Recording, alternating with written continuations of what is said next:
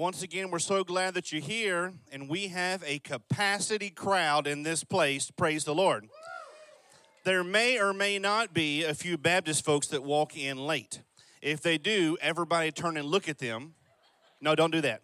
But if perhaps you see somebody that doesn't have a seat and you have something next to you, or your family could scoot left or scoot right and make room for them, please be sure and do that today. A couple of weeks ago, one of our church families went to Vermont to check out the changing of the fall colors. And so there were yellows and reds and oranges, just beautiful pictures, looked like one of God's masterpiece paintings. While they were there, they went to an ice cream shop, and they sent me this picture. I'll try to move so y'all can see the screen. And here's what the picture looked like. They say, check out this new flavor of the month at the ice cream shop. Broccoli cheddar chunk. Broccoli ice cream with kidney bean chunks and a cheddar cheese swirl. And if you read down even in the fine print, it really says the things that are in there. Like it says, sugar cream, broccoli puree, kidney bean concentrate, cheddar concentrate.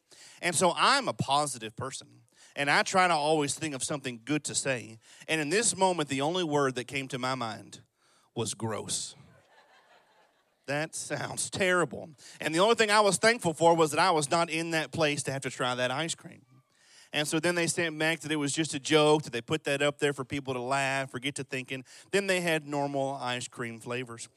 The truth is, though, sometimes in life, it's really difficult to think about something that you're thankful for when you're going through a hardship.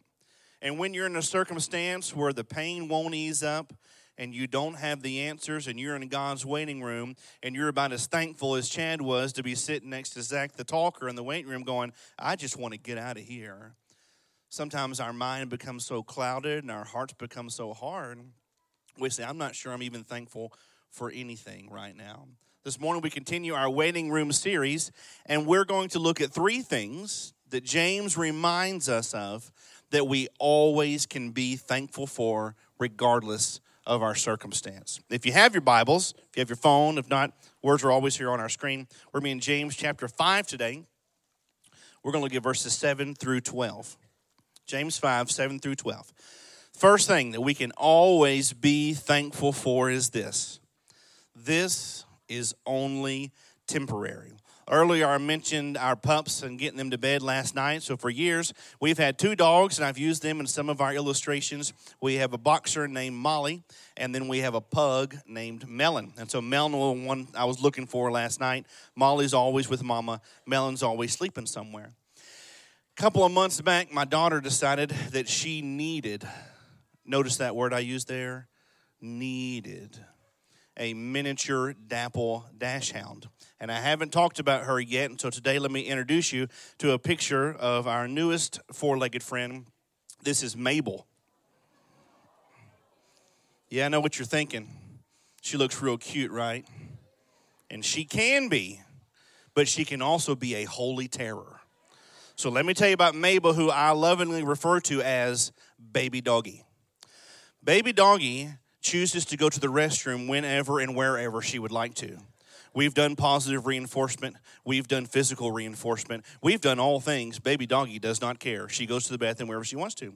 Baby Doggy also likes to chew on everything. And so I've tried to help Baby Doggy understand, this is your toy. Chew on this. Don't chew on shoes, right? Chewing on a bone, that's good. Chewing on me, that's bad. Don't do that no more.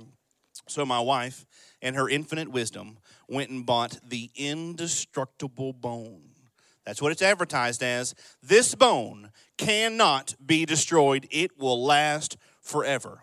And she gave it to Baby Doggy, and in about 3 minutes and 12 seconds, Baby Doggy had it looking like this. This is not a Great Dane. This is not a Rottweiler or a Doberman Pinscher. This is not a 200-pound Bull Mastiff. This is a 4-pound Baby Doggy, and she destroyed the bone. This bone was supposed to last forever. Obviously, it was not as good as it was advertised. Sometimes, though, we anticipate things to last forever, but they don't. That's one of the truths that James reminds us of, that we can always be thankful, because whatever situation you're walking through, whatever hardship that you're having in your life, sometimes we feel that same way. This is going to last forever. I'm going to be here for the rest of my life in this waiting room, and I don't know how much longer I can take this. But the truth is, everything we walk through on this side of eternity is always temporary. James begins in chapter 1. Let me give you a recap to be good stewards of God's word, since we're going to be in chapter 5. He begins by saying, "Count it all joy, my brothers, for all the trials that you walk through in this life, because your trials, they build up your perseverance. They put you to the test. They make your faith stronger. Be hearers and doers of the word. Faith without works is dead. Be cautious with the words that you use, because what comes out of your mouth originates in your heart. Seek wisdom from above, resist the devil, draw near to God, live every day as though it is your last." This is a summary of the first 4 chapters. He gives a warning to the rich and says, listen, if the most important thing in your life is gold and possessions and wealth, and you value that more than anything else, to the point you're willing to mistreat, abuse, and persecute your workers, your slaves, and others for your own selfishness, you need to beware. And then he gives this, James 5, verse 7. "Be patient, therefore, brothers, until the coming of the Lord. See how the farmer waits for the precious fruit of the earth, being patient about it, until he receives the early and the late rains. You also be patient. Establish your hearts, for the coming of the Lord is at hand." Be patient. We don't like that word, because patient usually means to wait. This last Wednesday night, that's what our kids' lesson was on, and our kids' wing was about waiting and patient. Try to teach that to kindergartners. And yet sometimes we're just as impatient as young children are. Being patient means this morning you were ready to go and head up here at 8:15, but you had to wait till 9:45 for your wife or your husband or your kids or your grandkids, because they is slow like molasses. Being patient means you made that order 3 months ago and it was supposed to be here in 2 weeks and you're still waiting on it. Being patient means I'm waiting for something that I want to happen. For 42 years, I've been waiting for Brussels sprouts to taste like macaroni and cheese. And I'm still waiting. Hadn't happened yet. We don't like to wait, and so here it says, be patient, but this isn't just a sitting and being idle. This is an active verb, meaning that we are being intentional. Be patient, brothers. He's writing to the church. He's writing to those of faith, for the coming of the Lord is at hand. Remember, these writers and the disciples, they believed Jesus was coming back, like in their lifetime. Like it may be days, weeks, months, or years, but we're going to see the coming of the Lord, and that's been 2,000 years, and yet still today we go, I'm pretty sure it's going to happen any day now. Have you looked around? Surely it's coming soon, and it may be tomorrow, or it may be another 10,000 years. We don't know. But be patient, brothers, for the coming of the Lord is at hand. Be like the farmer as he waits for the rains. So as the farmer would plant, there would always be a good rain that would come in the fall that would soften the ground. And then they'd have to wait for the rain that would come in the spring right before harvest time. I've never been a farmer, but this is what I know to be true. Farmers battle a lot of external circumstances that they have absolutely zero control over. If it rains too much, the crops are going to die. If it doesn't rain enough, they're going to dry up. If the sun's too hot, they're going to burn up. If the frost comes too fast, they're going to freeze up. There's a lot of external circumstances he has nothing to do with, and no farmer plants a crop and expects it to pop up the next day. And so a farmer is a man or woman of patience, knowing that the fruit that is to come is worth the wait. I don't know what you're walking through in your life.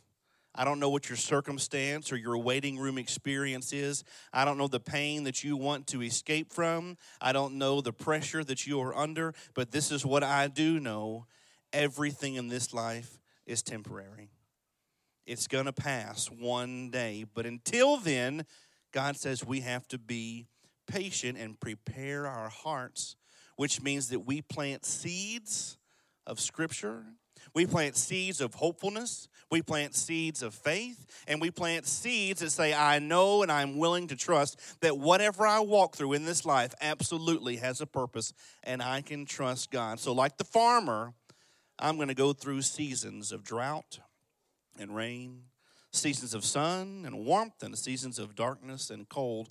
But I'm going to be patient till the very end because I know the fruit is worth the wait. Maybe that's the phrase you need today. This is only temporary. You can be thankful for that. Number 2, this is an opportunity. Verse 9. Do not grumble against one another, brothers, so that you may not be judged. Behold, the judge is standing at the door. Now listen, preacher, I understand this about what he's saying about being patient, like the farmer in the struggles, but why is he talking about grumbling?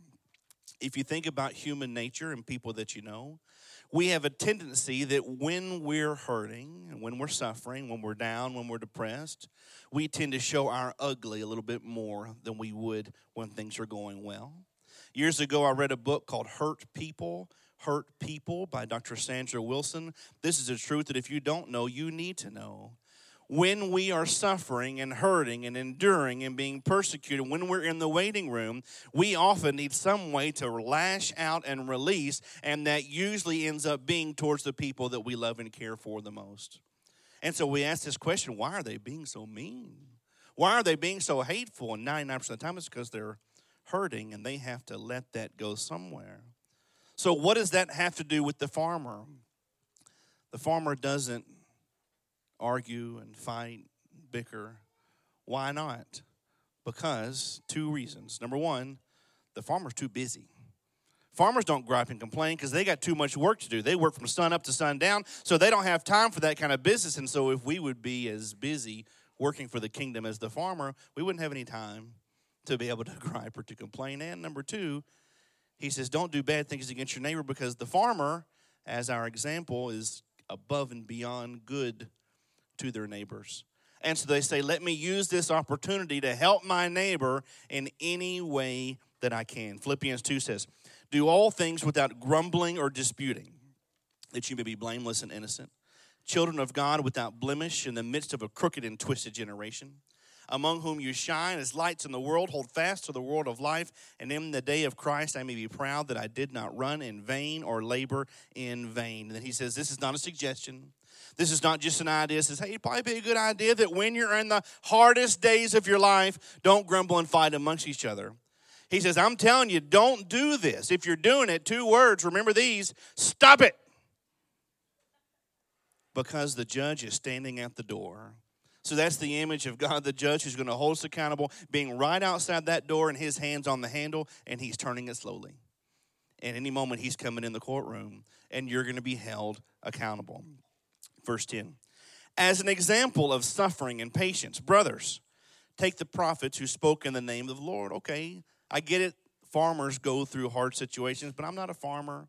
I don't identify with farmers, and so I don't really understand that. He goes, well, then how about this picture? If you need to know about how to be thankful, how to be patient in the midst of suffering, take a look at the prophets. Well, I know the prophets were there with Jesus. I know they walked with him and they experienced the miracles and they learned from Jesus. But did they ever really experience the same kind of suffering and hurt and shame and waiting room time that I'm walking through? Because listen, what I'm going through is pretty bad. I'm not sure they could really identify with my kind of pain. Well, let's see what they walk through. Hebrews 11:32. And what more shall we say? For time would fail me to tell about Gideon and Barak and Samson and Jephthah and David and Samuel and the prophets, who through faith, this is the wins, conquered kingdoms, enforced justice, obtained promises, stopped the mouths of lions, quenched the power of fire, escaped the edge of the sword, were made strong out of weakness, became mighty in war, put foreign armies to flight. Women received back their dead by resurrection. But can they identify with pain and suffering?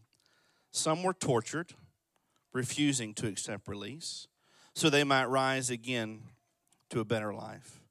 Others suffered mocking and flogging, even chains and imprisonment. They were stoned. They were sawn in two. That's not a metaphor. That literally means they was cut in half. They were killed with a sword. They went about in skins of sheep and of goats, destitute, afflicted, mistreated, of whom the world was not worthy, wandering in the deserts and the mountains and in dens in the caves of the earth. He says, here's an example of what patience and faithfulness looks like. And this isn't to diminish what you're walking through. It's not to say, okay, well, listen, I thought I had it bad, but I don't have it that bad. But instead to say, look at these examples of faith of men and women who were cut in half, and yet still they were faithful to the very end, and they were patient in suffering. And they never doubted of whether or not God's grace was sufficient for them. Verse 11, behold, we consider those blessed whom remained steadfast. You have heard the steadfastness of Job. You have seen the purpose of the Lord and how the Lord is compassionate and merciful. So you can look at the farmer and see patience and suffering. You can look at the disciples and the apostles and see patience and suffering. You can look at Job and you can see patience and suffering, and that God works out all things for good. When we're in the midst of the waiting room, in the hardest days of our life, our natural tendency is to cover our heads and hide in a hole. Woe is me. This is the worst of the worst. And James says, don't do that. He says, get up and wipe the tears from your eyes. Wash your face. And then you need to see this as an opportunity. Preacher, you don't know what I'm going through. I don't. But I know that Job saw what he walked through as an opportunity to bring glory to God. And the disciples saw that whatever suffering they were called to go through was an opportunity to show how much they trusted and wanted to serve Jesus. And the farmer has the opportunity to show God that he trusts him more than he trusts the farmer's almanac. And so whatever you walk through, you have an opportunity to do two things. Number one, to show God that regardless of sunshine and rain, cold or heat, you're going to trust him and you're going to be patient in the process. You have the opportunity at the moment of your suffering to shift your focus from your circumstance to ways you can bless and help someone else. That's what the farmer would do. There'll never be a moment in your life when you step away from your hurt and your suffering, your confusion and your pain, your depression, and choose to help someone else above and beyond, that you will not walk away from that feeling better about what you're going through. So maybe that's what God needs you to hear today. You need to stop grumbling, and you need to stop fighting with those around you. You need to stop hurting the ones that love you the most. And you need to ask God to show you who you can help even though you're in the midst of the hardest days of your life, because that's going to change your perception, and it's going to change your attitude. You need to ask God how you can make the most of this opportunity, even though you feel like you're in the shadow of the valley of death, to shine bright in the darkest of places. Things to be thankful for. This is temporary. This is an opportunity. Number 3, this moment matters. Verse 12. But above all, my brothers, do not swear, either by heaven or by earth or by any other oath, but let your yes be yes, your no be no, that you may not fall under condemnation. Now, it's easy to read this and go, okay, listen, I was with you, talking about being patient and suffering, how we should serve the Lord, we should be griping and fighting with each other. These are all opportunities. But now he's talking about swearing, and swearing means saying bad words. And preacher, I don't want to tell you this, but I'm the church member that has the T-shirt that says, I love Jesus, but I cuss a little. Don't amen that. And so the swear here doesn't mean you're using 4-letter words. Swear means like I swear by this, or I'm pledging an oath. So it was common in this day and time that if a person wanted to seem even more trustworthy, then they would say, well, I swear this, right, by the hair of my chinny chin chin. I swear this on my grandpappy's farm. I put this oath down on my children's life. And if they were to add that to it, then it seemed to have more gumps, right? More unction, more trustworthiness, because there's more to the pot than just what you're saying. You're swearing, you're making an oath. And there's different opinions about why this is sectioned here. Some say it's the beginning of his wrap-up, his conclusions. They're saying, don't swear by oaths. Pray prayers of faith. If someone wanders, help them come back in. But I think here's the reason why God puts this in this. Here's the reason he led James to write this. If you remember the moment, and maybe you're in it now, maybe it was last year, maybe it was last week, when you had a pain that wouldn't go away, and you would do anything to get away from that. You had a test result, you're waiting to come back, and you would do anything to get a good result. You have a situation in life that just will not cease, and you can't take it anymore.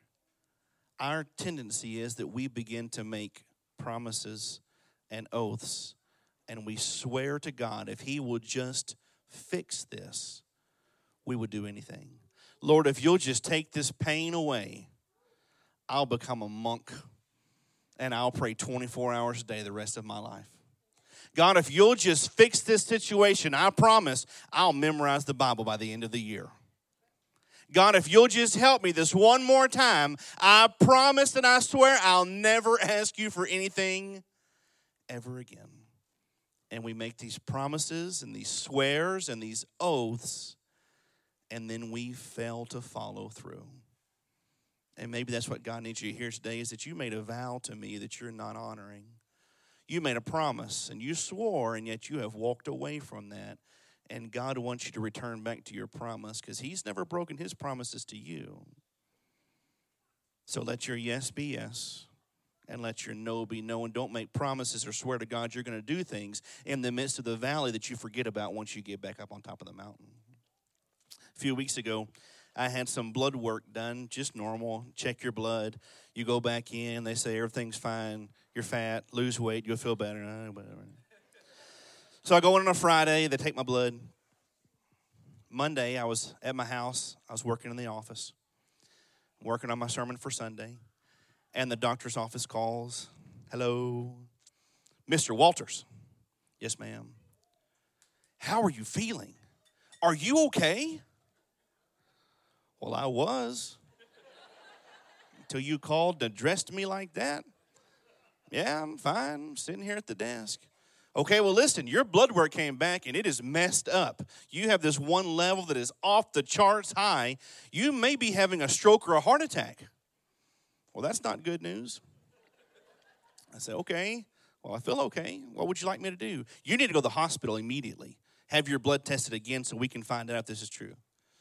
No, I'm busy right now. How about tomorrow? Well, okay, if you feel all right, yeah, it's fine. I'll call my wife. Babe, doctor called. They said I may be having a stroke or a heart attack. Go to the hospital, but I got a lot to do. I'll probably do that tomorrow. So after she verbally assaulted me, I called them back, said, hey, I'm on my way. Got to the hospital, got my blood work done. I'm driving back home, and, I didn't know if it'd be a long time or an hour before I'd find out. So I get back home. And people react differently. And so in our family, we have had some situations where people have passed away from high potassium. That was my bad blood. I had really high potassium. And so there's a reason to be concerned about that. And I'm not making light of it. But I usually react to stressful situations by making light of it and by joking. And so I get back home from the giving blood. My wife's there, and she's pretty upset. And I say, babe, if this is my last night on earth, I sure would like it if you'd be happy and not be upset. And then I'd say, I guess I'll go back in the office and work on my sermon now, unless you think I'm not going to be here Sunday to preach, because I'm going to glory before then. What's for dinner tonight, babe? I hope it's good. It might be one of my last meals on earth. See, I thought that was funny too. She did not. She found no humor in that whatsoever. Couple days later, they call and say, hey, it was just a lab error. Everything's fine. Praise the Lord. Everybody reacts differently when they're in the waiting room. Sometimes we laugh. Sometimes we cry. Sometimes we're anxious. Sometimes we have peace. Here's what James reminds us of what we can be thankful for when we're in the waiting room. This is only temporary. Life is going to be hard. But Jesus is coming back. And he's going to take us home. So whatever we have to walk through before then, it's worth it. I promise. This is an opportunity not to fight and not to lash out at others, but to remember the focus of our lives must be living in his presence by his purpose. which means that even in the midst of the hardship and the pain, every moment matters. And when you've reached your limit, when you feel like you can't do anything more, you can't go on any further, don't make promises to God that you don't plan on keeping. Trust that he is right there in the waiting room with you. Be patient and be thankful.